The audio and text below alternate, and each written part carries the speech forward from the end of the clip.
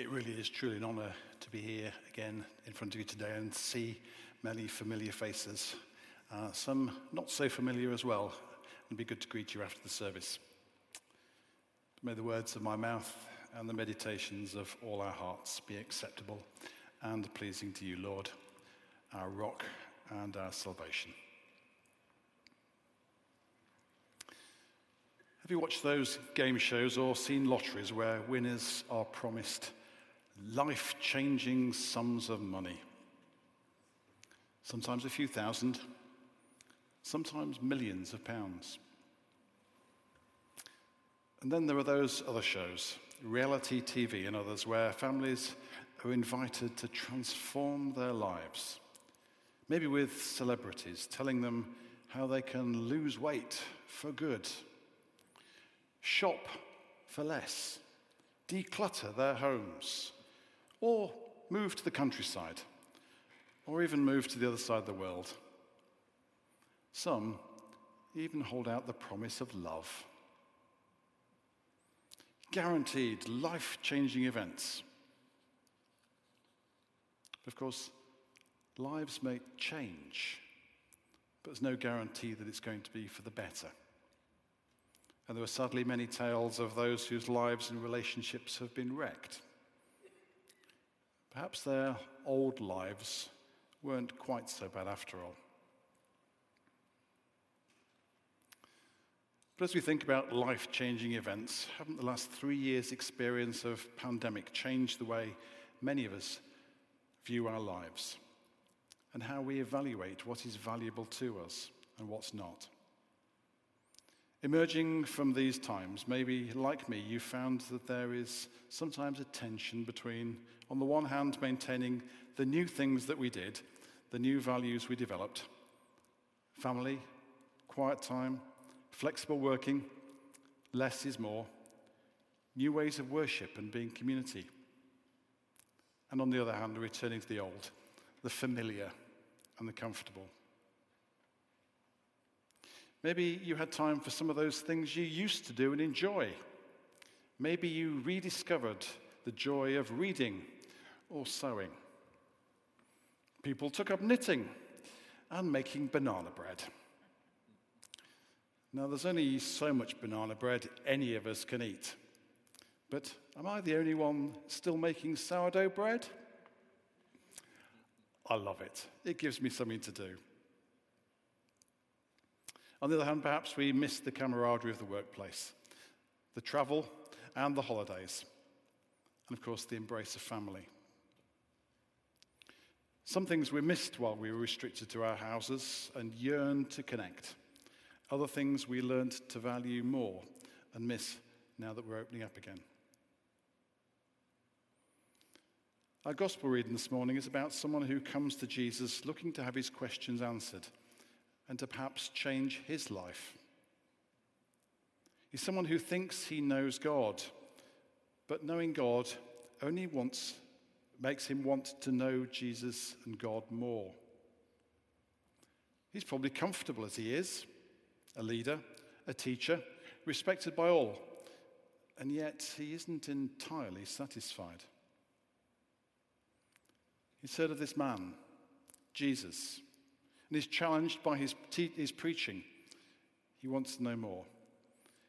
He asks his questions, but the answers that Jesus gives are perhaps rather more radical, rather more challenging, and rather more mysterious than anticipated. Jesus, as is so often the case, gives answers that tell a different, much deeper truth, but a truth that needs further thought and not easily understood. So who is this man Nicodemus? The man who comes into John's gospel, John's story of Jesus, not once, but 3 times. In today's passage, we're introduced to him as a man who comes out of the night, and as I've said, comes to have his questions answered by Jesus. Comes because he wants to know more of God. Now, John's gospel is a narrative that finds light and dark really important. So it's no accident that Nicodemus comes at night looking for enlightenment. He's a Pharisee, a Jewish leader, a teacher, a learned man. He comes at night because he cannot declare himself publicly, and yet he's inquisitive. He comes at night maybe because he doesn't want all his friends and colleagues to know of his uncertainties, his questions, and his doubts. He's spiritually open and curious, but he's also rational. He wants to know more. He wants to ask questions.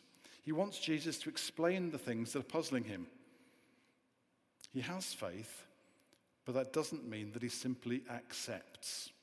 He asks his questions. He says to Jesus, "Tell me more. Tell me what you mean."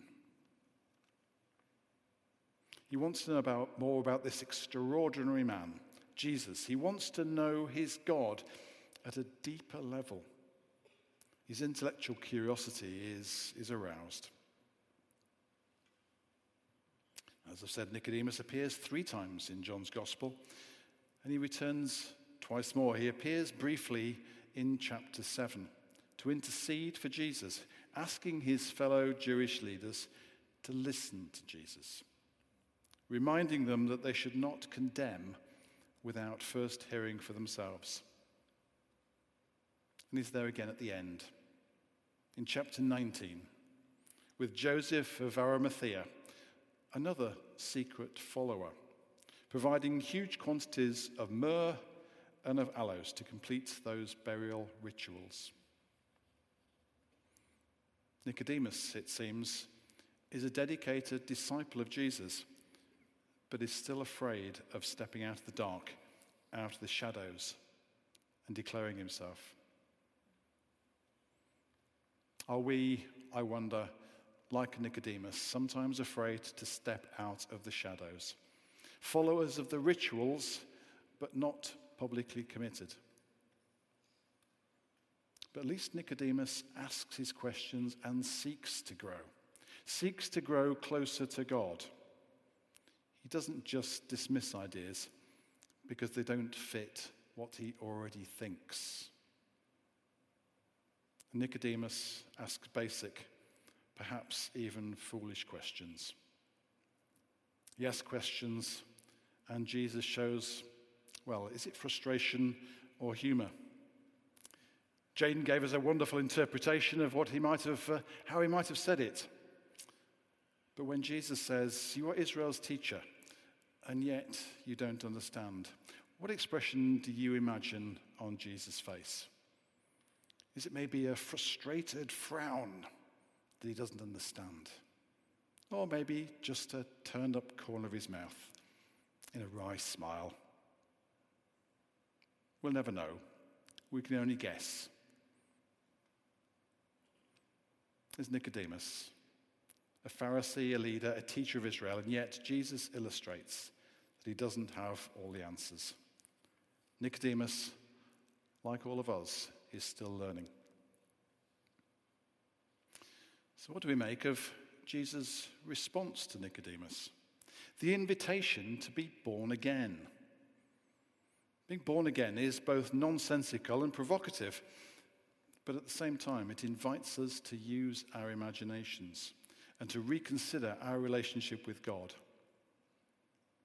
Just as Nicodemus comes out of the darkness to see Jesus, so we are invited out of the darkness. We too are invited to learn to know God better. Sadly, Nicodemus returns to that darkness, although, as we've heard, he obviously continued to ponder matters and continued to engage with Jesus and his thinking. In being told that we need to be born again, we're invited to emerge from the comfort of the spiritual womb and to come out into the light, becoming mature believers, becoming full participants in the abundant life that Jesus offers.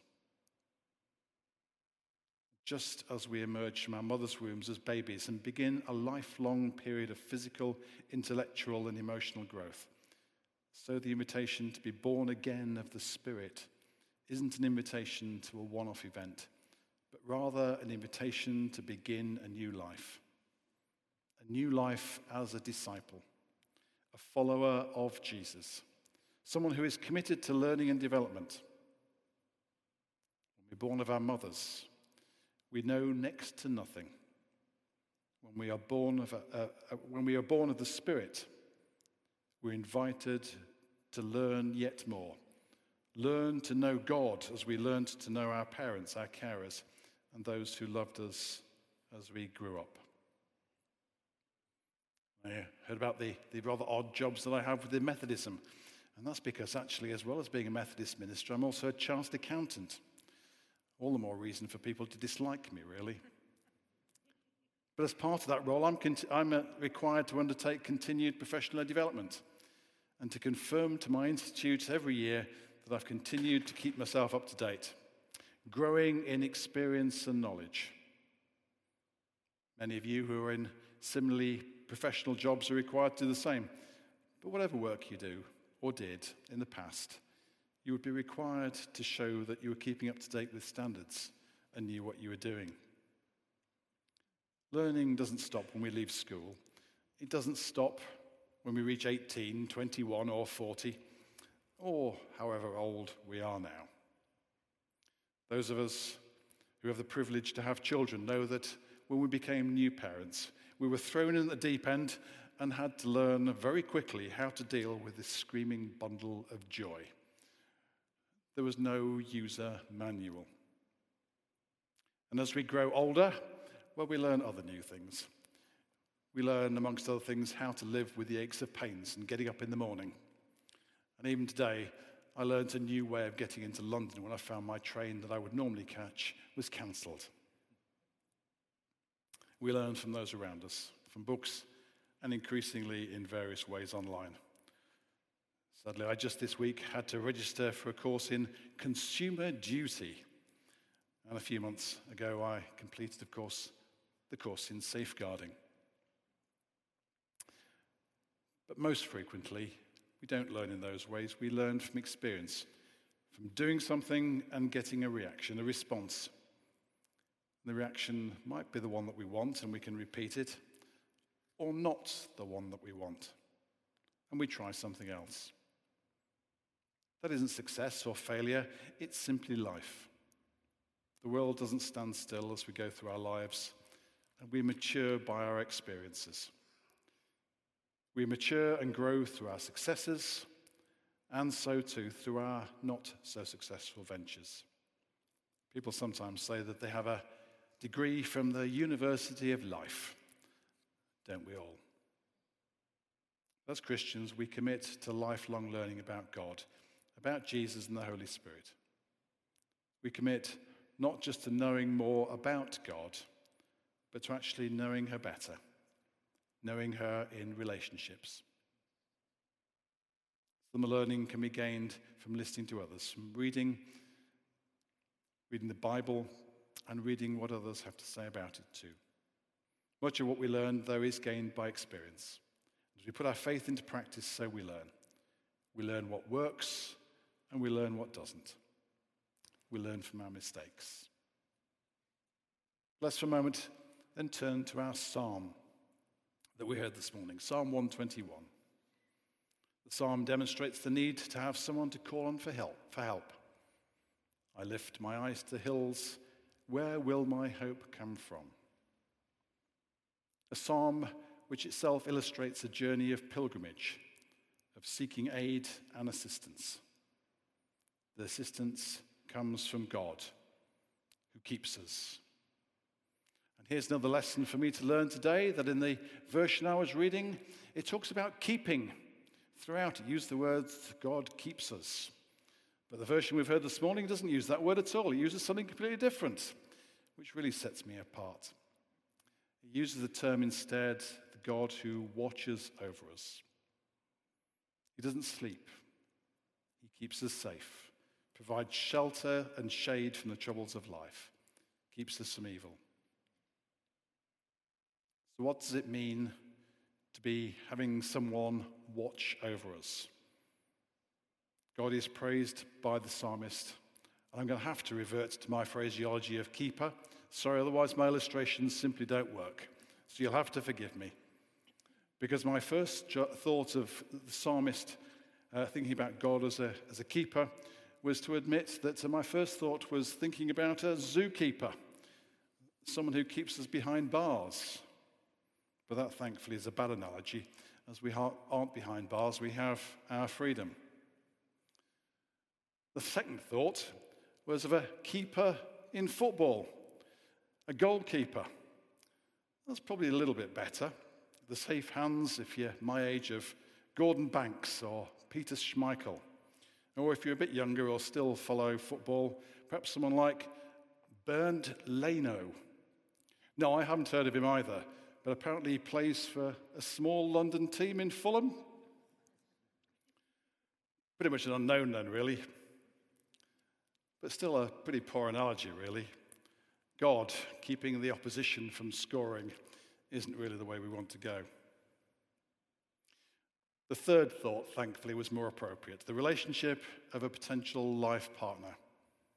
Sometimes they say, she or he is definitely a keeper, meaning they have lots of relationship potential. I hope that's the best of the three. God, who, as the psalm identifies, gives us help, is constant, faithful, and dependable, looks after us and protects us. God, who, through Jesus, offers us life-changing opportunities.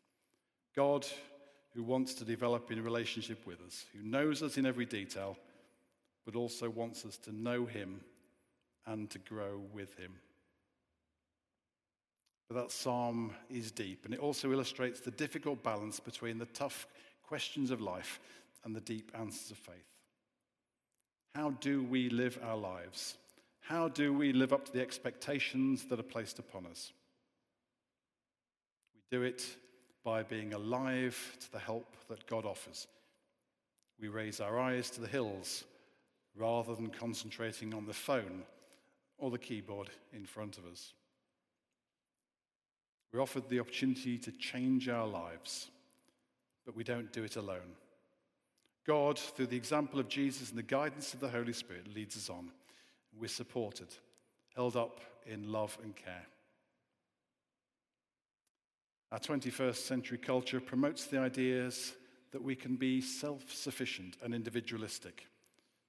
But the psalmist promotes the idea that we all need help. Without God, our feet will slip, we will stumble, and that only God can keep us from evil, from becoming less than we are able to be. We and our children these days are told that we can be anything that we want to be. Of course, primarily that isn't true. We can't all be Olympians. However hard we try, at times in my life I've tried.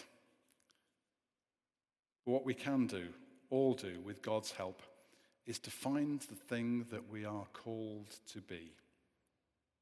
We don't find that by sitting and thinking. We can only do it by getting out into the world to discover our God-given skills and talents, by being faithful disciples.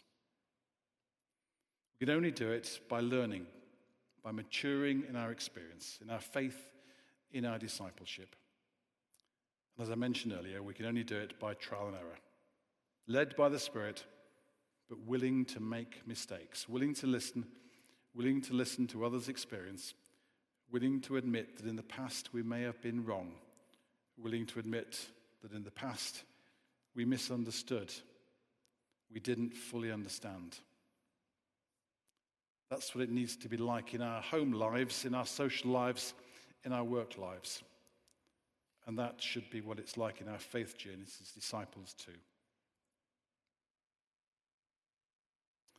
So here we are in the season of Lent. And we've already reached the second weekend. And Lent is, as we've heard already, often described as a journey. We follow Jesus in his journey to the cross. We give things up or take things on as ways of bringing regularly to mind that journey that we are on. But the journey is irrelevant if we end up in the same place that we began, both physically and spiritually. The psalmist demonstrates to us that they are on a journey that asks them to raise their eyes, to look further, to look to the hills, to find the God who is their keeper. We've heard something of the journey of Nicodemus, as he is willing to question his understanding and try to find a real truth through this new preacher that he's heard. He hears, but at first he doesn't understand. His reappearance later in John's Gospel, I think, means that he has continued his journey, continued with his questions, continued to listen. This season of Lent is our opportunity to get close to God, to learn to know him better. Let us, through this Lenten season, be willing to question and to listen. Let us be willing to move spiritually to a new understanding visualized by that image of rebirth. To be born to a new understanding, a new journey of discovery through the Holy Spirit. Let us, through that journey, that pilgrimage, learn to know God better. Amen.